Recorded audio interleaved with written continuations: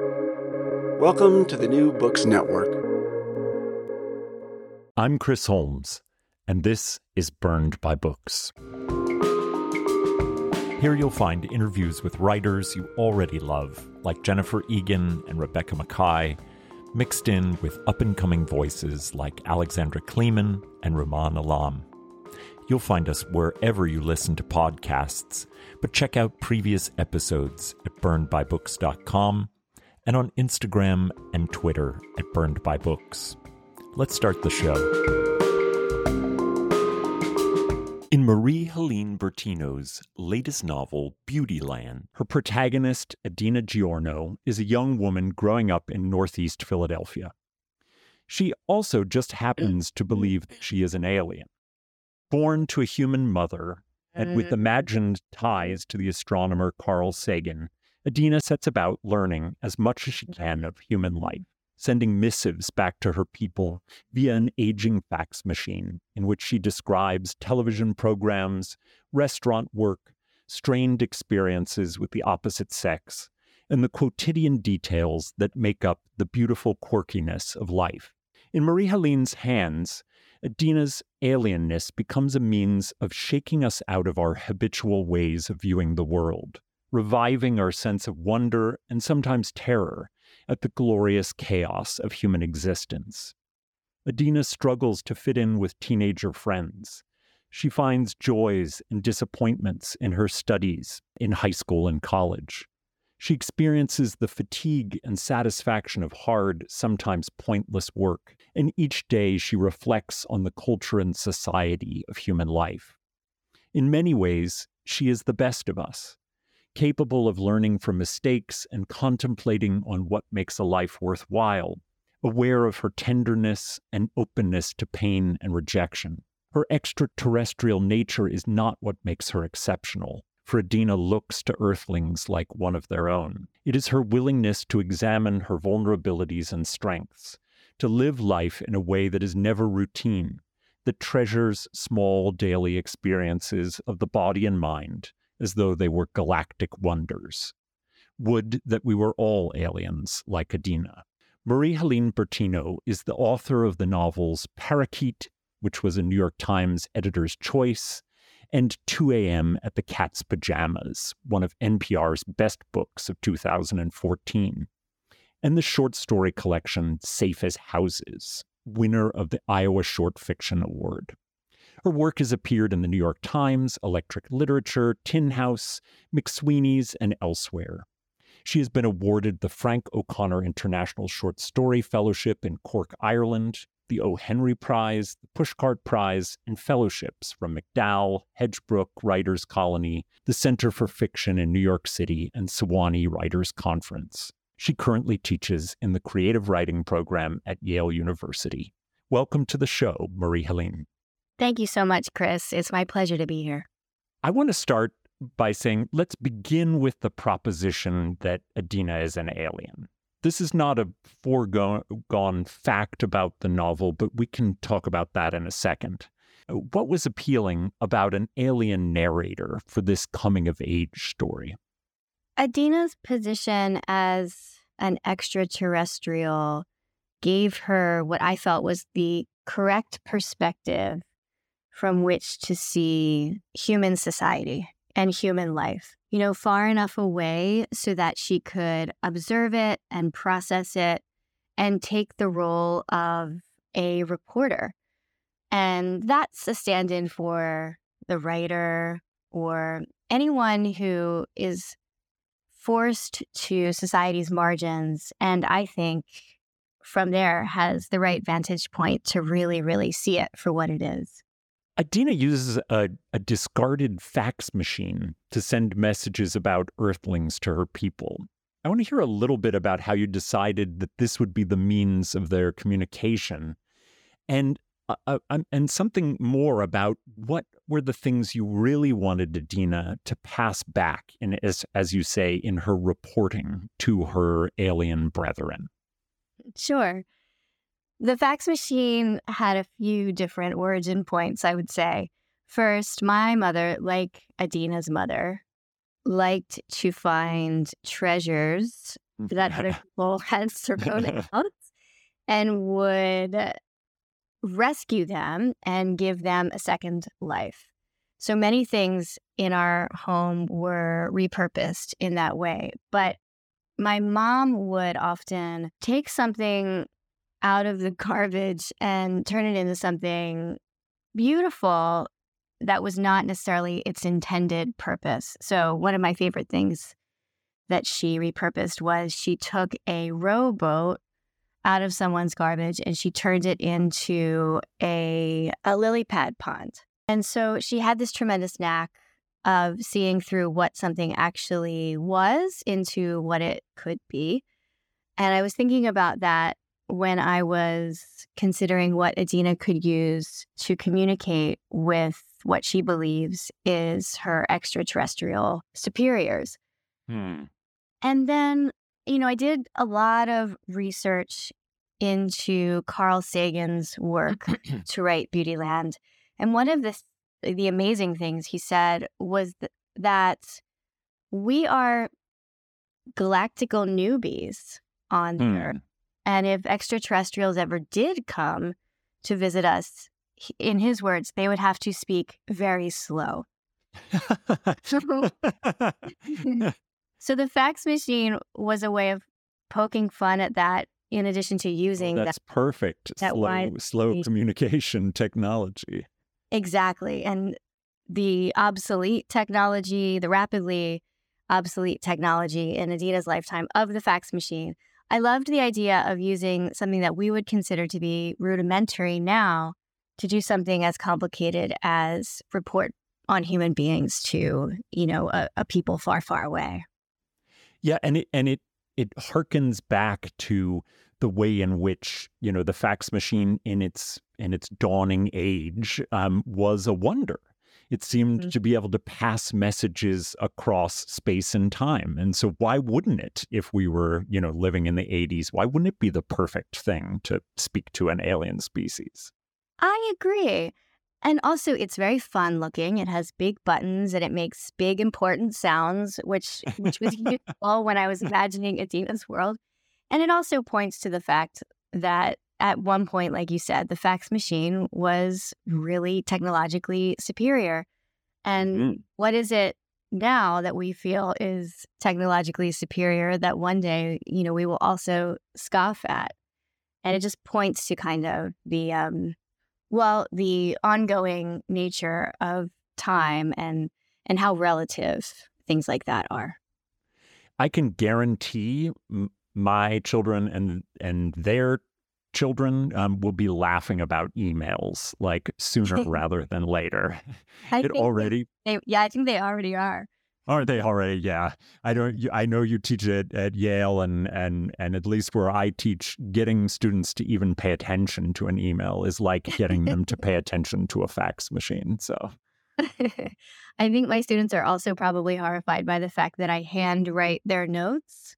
I'm just a relic. I'm just a hopeless relic. I love it. I think it's great. When I think of Adina, I think of how detached I felt from my life, especially as a teenager. This is where my strong sense of her as, if we're thinking of her as alien and not alien, but as alienated comes from. Adina is experiencing life as many of us do at certain key times, as strangers in our own strange land. Would you talk with me about how alienation comes into play in your notion of an alien being? Well, alienation would refer to, I suppose, Adina's positioning in and among other humans. And I feel like, especially as she grows up, I liked the idea, the metaphor was useful to me, to have her feel like the disconnectedness that she was experiencing was as big as the universe. Because, as you mentioned, that's the way we feel when we're growing up, when we are in tender, vulnerable situations like being in love or wanting to impress a friend or not understanding why our parents are going hard on us. in all sorts of vulnerable moments where our desires are exposed, we feel that our pain is unrivaled, unparalleled, has no equal, and takes up the entire world, and in Adina's case, the entire universe. So often with speculative fiction, in fact, I would say almost all the time, it sets up a relationship. So if this is like this, that implies this. And Adina's extraness, the fact that she is extra to the terrain, creates this nice echo with the situation of feeling totally exposed and tender, and that it comprises the whole world. Like there is no one on earth who doesn't feel how terrible I am, or how ill-suited to this job, or how ugly or dumb or whatever. All of her sad moments, I deliberately connected to advancements in extraterrestrial knowledge, advancements in NASA, advancements in what we knew or had discovered about our galaxy, because that felt as accurately big as her feelings would feel to her. And that felt so true. I have a teenager, and it felt so true, especially to my sense of a teenager's emotional life. And how you've described it there, I think, is perfect, because as adults, we don't quite remember the intensity of that sense of like galactic feeling, like the world of feeling sits upon us. And so we look at teenagers and we're like, why are they so upset? They're so overdone about this. But the way you describe it is just right. It's like the whole universe is feeling alongside me or feeling towards me something. Mm-hmm. And there's a moment when Adina is walking home from a supreme disappointment at the hands of some mean girls when she's in the 7th grade. And she imagines that even the Hubble telescope, so many miles above Earth, can see her in her shame as she's walking. And I think that's some of them. I think that, actually, I would say a writer's job is to kind of remember and honor those feelings. And I think we probably all have those moments that kind of can't be, that we kind of can't grow calluses over, that still when we think of them, we feel, oh God, that moment was just so hard. And I wanted to uncover those moments for her. You referenced speculative fiction, and that brings me to my question about the genre of this book, which I love because it is slippery and mysterious. I wouldn't call Beautyland science fiction. I might call it science fiction curious, or to use your term, speculative fiction. And there are very, very few tropes of that genre. And I have with other books described this as like a Jenga game of genre, in which you remove just about every recognizable trope of that genre and see if you can still make it do some of the magical things that a genre promises. So I wonder how you think of the genre of Beautyland, and what is useful about the tropes and observable features of something like speculative fiction or science fiction curious. I like that, science fiction curious. Well, before I will be delighted to talk about all of this, I'd love to hear what you maybe think of when you are thinking of these tropes, out of curiosity. So something like being transported into, it's called the night classroom, is that right? Mm-hmm. Or so when Adina is transported at least imaginatively, into this night classroom in which she can commune with her alien people. I think I would think of that as science fiction-y. And then the use of technology. I mean, it reminded me, and you even, I think, call out E.T. in the novel, but it reminded me of the old record player that's hooked up to to communicate with E.T.'s spaceship, the fax machine operating as an extra technology from what it's supposed to be able to do. That reminded me of tropes of science fiction. And then just, I thought a lot of Robert Heinlein's Stranger in a Strange Land, and how does an alien being respond to Earth? So those were the slight kind of tropes of not hard science fiction, but speculative fiction. Mm-hmm. Oh, I'm so glad I asked. I love all of those things so much. Yeah, I think that speculative fiction for me has always enabled me to speak as directly as I've wanted to about how I feel it is to be here. And no novel more directly than with Beautyland. And thinking of a simple concept, simple in my estimation, a girl who feels like she doesn't belong on Earth, a fax machine, a single mother, eventually a dog, a best friend, and a city.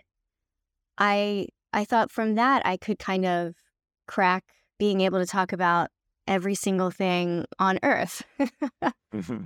which is what I wanted to do. And it's interesting, and this is something I'm only recently talking through with myself, so forgive me if this is really a clumsy way of describing it. But I was thinking about how when I have brought people home to meet my mom, very often my mother ends up speaking to them more freely than she does with me or my brothers.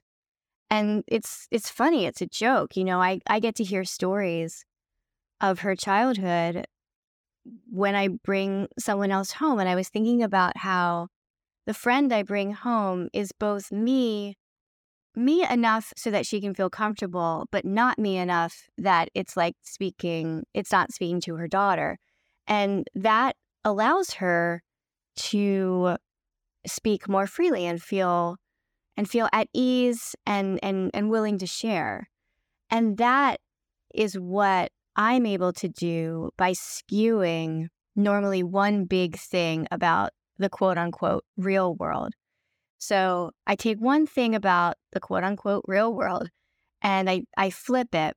So in Beautyland's case, she's an extraterrestrial and she's faxing notes on humans. And it allows me to speak as freely as I want to, because without that supernatural conceit, it wouldn't work. And that is what speculative is able to provide for me, at least. And some of my examples when I teach this and when I was learning this and trying to explain it to myself was the movie Edward Scissorhands. Because what made Edward Scissorhands different was something that was considered to be a disability by society, but was also how he was able to create beautiful sculptures and how he was able to create bouffant hairdos that at first delighted the members of this pastel suburban utopia. But eventually, a trope in speculative and science fiction is that the society then turns on the person who is different. And the person who is different, again, becomes exiled and alone. And so I deliberately looked at tropes of alien stories and science fiction stories and monster stories to build Beautyland, and to know what I was in conversation with when I was building Adina and her eventual journey. And so she literally makes a list of everything she learns about aliens from American movies. And a lot of what I just mentioned is on there. That's so well described. I love that. One of the things that makes Adina such a perfect narrator for the things you're trying to do is just that she pays such good attention to things in the culture and in specific venues that might otherwise fade into the background of a novel's breadth of vision or an ordinary life's daily experience. Beautyland is a treasure trove of cultural references to food and TV and slang and music of the time period. What did you love having Adina notice and describe, and what was important for you to preserve in the form of literature? I think that I have been in a so far 4-book argument with what is allowed to be literature and what is considered not, quote unquote, high literature. And I think that everything you just mentioned and all the cultural references you mentioned and the slang and the neighborhood, Northeast Philadelphia, are things that are at one time things that I thought were excluded from what I was allowed to be writing about if what I wanted to be writing was serious literature, in quotes. And so where she lives and her single mother and what she decides to include and the fact that her life is arguably a simple one. I think that I built these things deliberately to say this is significant too. She is also not affluent at all. Class is a very big deal in the novel, in that it is visible, it's hyper visible, it's talked about, and it matters. And that is another thing that I just haven't seen enough of on the page. And so this was really my opportunity to include what I thought was significant. But that's really no different from any other author who I hope is always including what they find to be significant about life or their characters' lives. In this way, it was just a little more remarked upon in a meta way throughout the novel. Yes, but I think you may be on to something in that I think some people do some filtering when they think of the things that they care about and want to preserve and want to represent, and they think, oh, this doesn't belong in the space of literature. Mm-hmm. And I might even take up the idea of Northeast Philly for a second, which is I love a Philly book. Philadelphia features much in my imagination. And, in comparison to New York or LA, it gets second-class status in literature often, I think. Mm-hmm. And Northeast Philly in particular doesn't get a lot of love in fiction. And I wonder if you'd talk a little bit about the importance of the specificity of place. I mean, we moved to New York in the novel, but the early sections in Philly in the 80s and 90s, what was important about that specificity of place? Mm-hmm. It's interesting. Recently I heard someone call Philadelphia a second city, which was the first time I had heard that phrase. This person was not from Philadelphia. And I was like, oh, I've never heard that phrase before. Have you used that in Philadelphia to other Philadelphians? And if not, could I please be around when you do?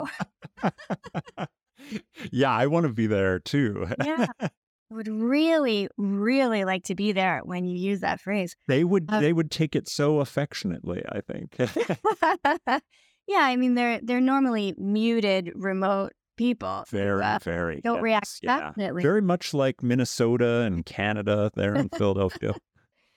I would never want to speak for wonderful people in Minnesota or Canada, but Philadelphia sports fans, for example, are not known to be are not known to underfunction, for one. But yeah, so anytime I have caught myself thinking, but that can't work in fiction, I've hoped that I've stopped to say, but why do I feel that way? And tracing the origins of why I believe what I believe regarding the writing of fiction has been massively important for being creatively new with hopefully with every project, and for continuing to challenge myself to explore new terrain creatively. And when I do trace the origins back, it's normally to either academic programs or what I've, heard around, or what gets published in certain places. And I realized that if I kept writing the way I write, that I might, forever be banished from those places. This is something that I have reckoned with and that I know deeply is true. And also, my experience is 100% of my experience, and I can write in no other way. It's just not possible for me, nor do I want to. It's just too much fun, and it just seems infinitely productive to me. So I do agree that people sometimes put their fiction through filters to belong to a, particular school of thought or to get into a particular magazine. And I very much have sympathy for that point of view, because I know that in many cases they are probably correct. But I encourage I encourage anyone to ask themselves why they believe what they believe, and at least attempt to write what is truly and specifically theirs, and see if their work doesn't just become unignorable. Many of the lessons that Adina gleans from her life on Earth could loosely fall into the category of gender ideology. In section 1 of the book, the narration notes that if Adina, quote, believed television fathers, women were a constant pain, wanted red roses and a nice dinner. If she learned how to be a girl from songs, it was worse. If she learned from other girls, worse still. Far from being an alien problem, this is maybe the quintessential experience of young women in the United States, constant messages of their failure to be the correct object of a certain pervasive gaze. How does Adina's experience square up with your sense of the lessons that young women are constantly learning from peers and the culture at large? I'll speak for my own experience, but conservative and heteronormative ideas of gender were very, very loud when I was growing up. I also come from a pretty conservative and traditional religion and culture, Roman Catholicism. And it was a tremendous relief to grow up and realize that I can have my own relationship to all of these things, and that it was not only perfectly fine, it was super fun and really liberating. And I think that what I learned, so where I came from is present in Adina's childhood, and where I eventually went and hopefully am still going is present in her superiors, who occur to her in what she experiences as the singular plural, a multi-souled, multi-personed unit of singularity. Her people have evolved past the body, and so she experiences them as, feelings and vibration and sound. And I just loved the idea that they had evolved past the constraints and sometimes the tremendous pain of a body. And I think that gender, I think my own thinking about gender is wrapped up in there. And I'm just really grateful that, because, like you, I am a member of Generation X, and I'm really, really grateful for the generations, whatever letters they have been, that have come after us, who have been giving us all of this beautiful and expansive language so that we can understand ourselves better throughout time. And so they are changing language. They have changed language. And they are building in expansiveness to what many people falsely assume were rigid and inflexible ideas. And I for one, think it's tremendously exciting. Me too. One of the things I loved about spending time with Adina was learning about the things that she was preternaturally good at in her life on Earth. Things like acting, where she's a natural and unaffected in the way that takes her teacher aback and lands her the narrator role in Our Town. I did, just as an aside, find it amazing that 2 major novels of the last 6 months had Our Town as like a feature of them, with Tom Lake being the other one. But I thought that was so interesting. But she's also so capable in other things, like her waitressing job at the Red Lion, where the details and order of the job bring her a great deal of satisfaction. What does her alien skill set or view of life bring to the strengths that you give her in the novel? I think that Adina is a meticulous lover of order. And oddly, both of those vocations that you mentioned, waitressing and acting, can utilize those traits. I think I did have a theater background, though I was never good as an actor. I was never good, period. I was just never good. But there was another path in my life that would have led to directing theater, which I loved very much. And I don't know why Adina is good at acting, perhaps because I was terrible at it. I do think that she finds a quiet space on the stage. And I think because of her misophonia, because of her aversion to sound on Earth, I think that the stage, kind of like Snowfall, can be a very silent and comforting space sometimes. Also, one thing that theater did do in my life is that when I was backstage, I was hearing a particular play performed over and over and over and over again. So I would be in the dark listening to a play in its entirety on repetition. And I think that I internalized the rhythms and the sounds of certain plays. And Our Town was one of them. I directed Our Town when I was in college. And it was useful for Beautyland because it had a reporter character, literally. And I thought she would make a wonderful narrator, so I used it for that reason.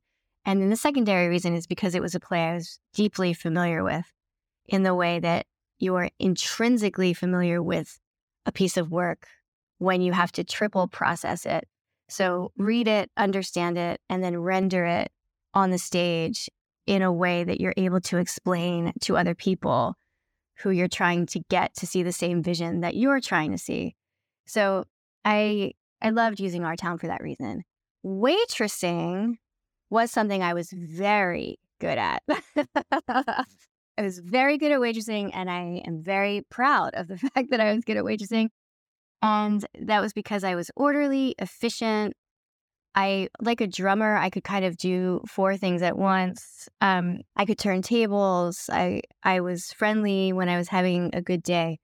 And I could see the product, which I've always really loved anything where I could see the product. This table is happy. Their check is delivered. I can kind of rest for a moment. So I gave that to Adina because I thought she'd be good at it too, because it's something that I love. I love the idea that I can always fall back on waitressing. And because Adina is lower middle class. She is low income. She is under-resourced. And that is a job that I had growing up because I was the same. And I wanted to show that it could contain beauty and moments of joy. I did a lot of waitering, I think probably in similar places to Adina.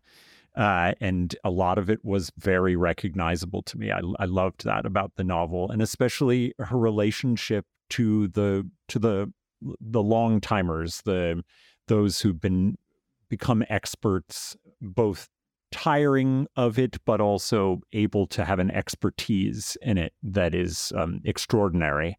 And the way in which they take to Adina, I really, really loved that aspect of it. And also, I happened to have been a waiter at a place that had a lot of retirees, and the way that you depict the relationship to regulars who might be sort of senior citizens, I thought was so true to form in my own experience. Did you waiter at a diner? I know, but I waitered at a assisted living facility, and then I waitered at various kinds of like local silly restaurants. That's incredible that you're at an assisted living facility. Did you learn a lot from those peeps? Oh my gosh, yeah. Everything. They contained multitudes. And, even the ones that I did not like and didn't like me taught me extraordinary things. And I think about it all the time. I think because you described it really well, there's something about when you're waiting tables, the attention that you have to give everything and everything all at once is different than a lot of other kinds of work or just being. And so I have very vivid memories, I don't know about you, of just moments of doing it. Mm-hmm. I know that you're interviewing me. That said, I would love to know if you can remember anything that you learned from the folks you waited on in the assisted living, even if it seems small. So there was this guy who happened to be the father of a famous American actor, and the actor would occasionally come in and dine with him, which was, everyone would be all a titter about it. But he was paid such careful attention to the waitstaff, who were all high school students for the most part. And he noticed that I, was head over heels in love with this waitress there, and she had no interest in me. And he would tell me, "Don't worry."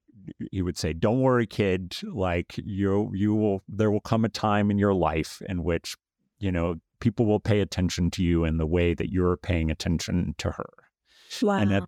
And I couldn't quite hear it at the time, but his voice stayed in my head. And, I didn't get a chance to tell him that he was, right, and that he had a wisdom that I really needed at that time, but I wish I had. That is incredible. Because they can see it so clearly. I mean, I don't want to assume that he was toward the end of his life. He was rounding it, yeah. He was coming into the twilight. From that vantage point, you can just see so many things so clearly. It's probably like so easy to see a young kid waiter, enamored with another waitress and see like someday that kid is going to have everything he wants, and he probably doesn't realize it now because who would? I mean, that's one of the reasons why I went into end of life facilitation, because I feel like you can learn so much now or at whatever point you are from end of life.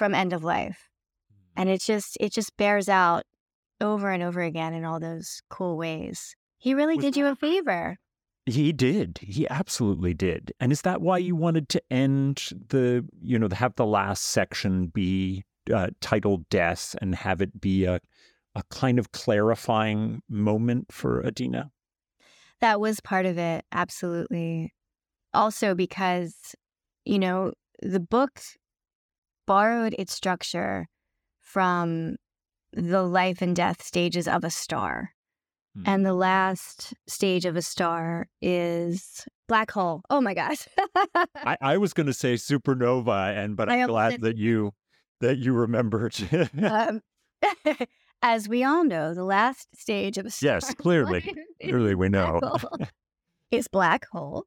And I mean, but it also makes so much sense because Adina is here to report on human life, and that includes death and the resistance to looking at end of life and the resistance to looking at death, is a massive problem, and one that Adina would not have, because she has that matter-of-fact gaze, and because she has that life-defining vocation.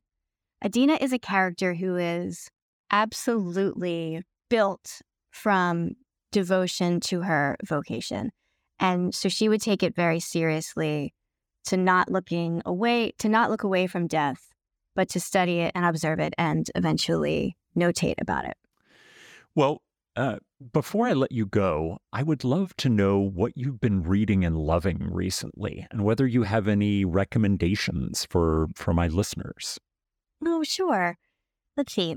Right now, I'm reading a book that is going to come out in March called The Morning Side, written by the marvelous and brilliant Taya Abret. And I am a few chapters in, but it's making me so happy. She is the author of Tiger's Wife, which is one of my favorite novels of all time, like a novel that I could just give to anyone and have. And she lived in Ithaca for quite a bit of time too. So I feel like she's a local. She's local. She's a relative local, as we all are. And I'm always I'm normally reading 2 or 3 things at the same time. I'm reading Root Fractures, which is a collection of poems by the poet Diana Coy Wynne, and I find her to be utterly brilliant and inspirational. So those are the two books I'm reading now. Well, I didn't know about Taya Obrecht's new book, so I'm very excited for that. And I don't know Root Fractures, and I'm sure people will be excited to have a new poetry recommendation. But most of all, I want to recommend Beautyland by Marie-Helene Bertino. I like that one too. Yeah, that one's good. It's good. I know that one a little. It is such a wonderful and affecting and beautiful story of life of all kinds, and I can't recommend it enough. And it was such a pleasure to get to speak with you about it, Marie-Helene. Thank you, Chris. It's been a long time since we talked, but I love talking to you, and I hope we get to do it again soon. Me too. Well, that's all from me for now. My thanks to Marie-Helene Bertino for coming on to talk about her latest transformative novel, Beautyland. You can find links to purchase Beautyland and all of Marie-Helene's recommended books at the website, burnedbybooks.com. There you'll find all of our previous episodes, links to buy a podcast t-shirt, and ways to get in contact. As you listen, take a moment to rate the show on iTunes, Spotify, or wherever you find your podcasts. Until next time, this has been Burned by Books.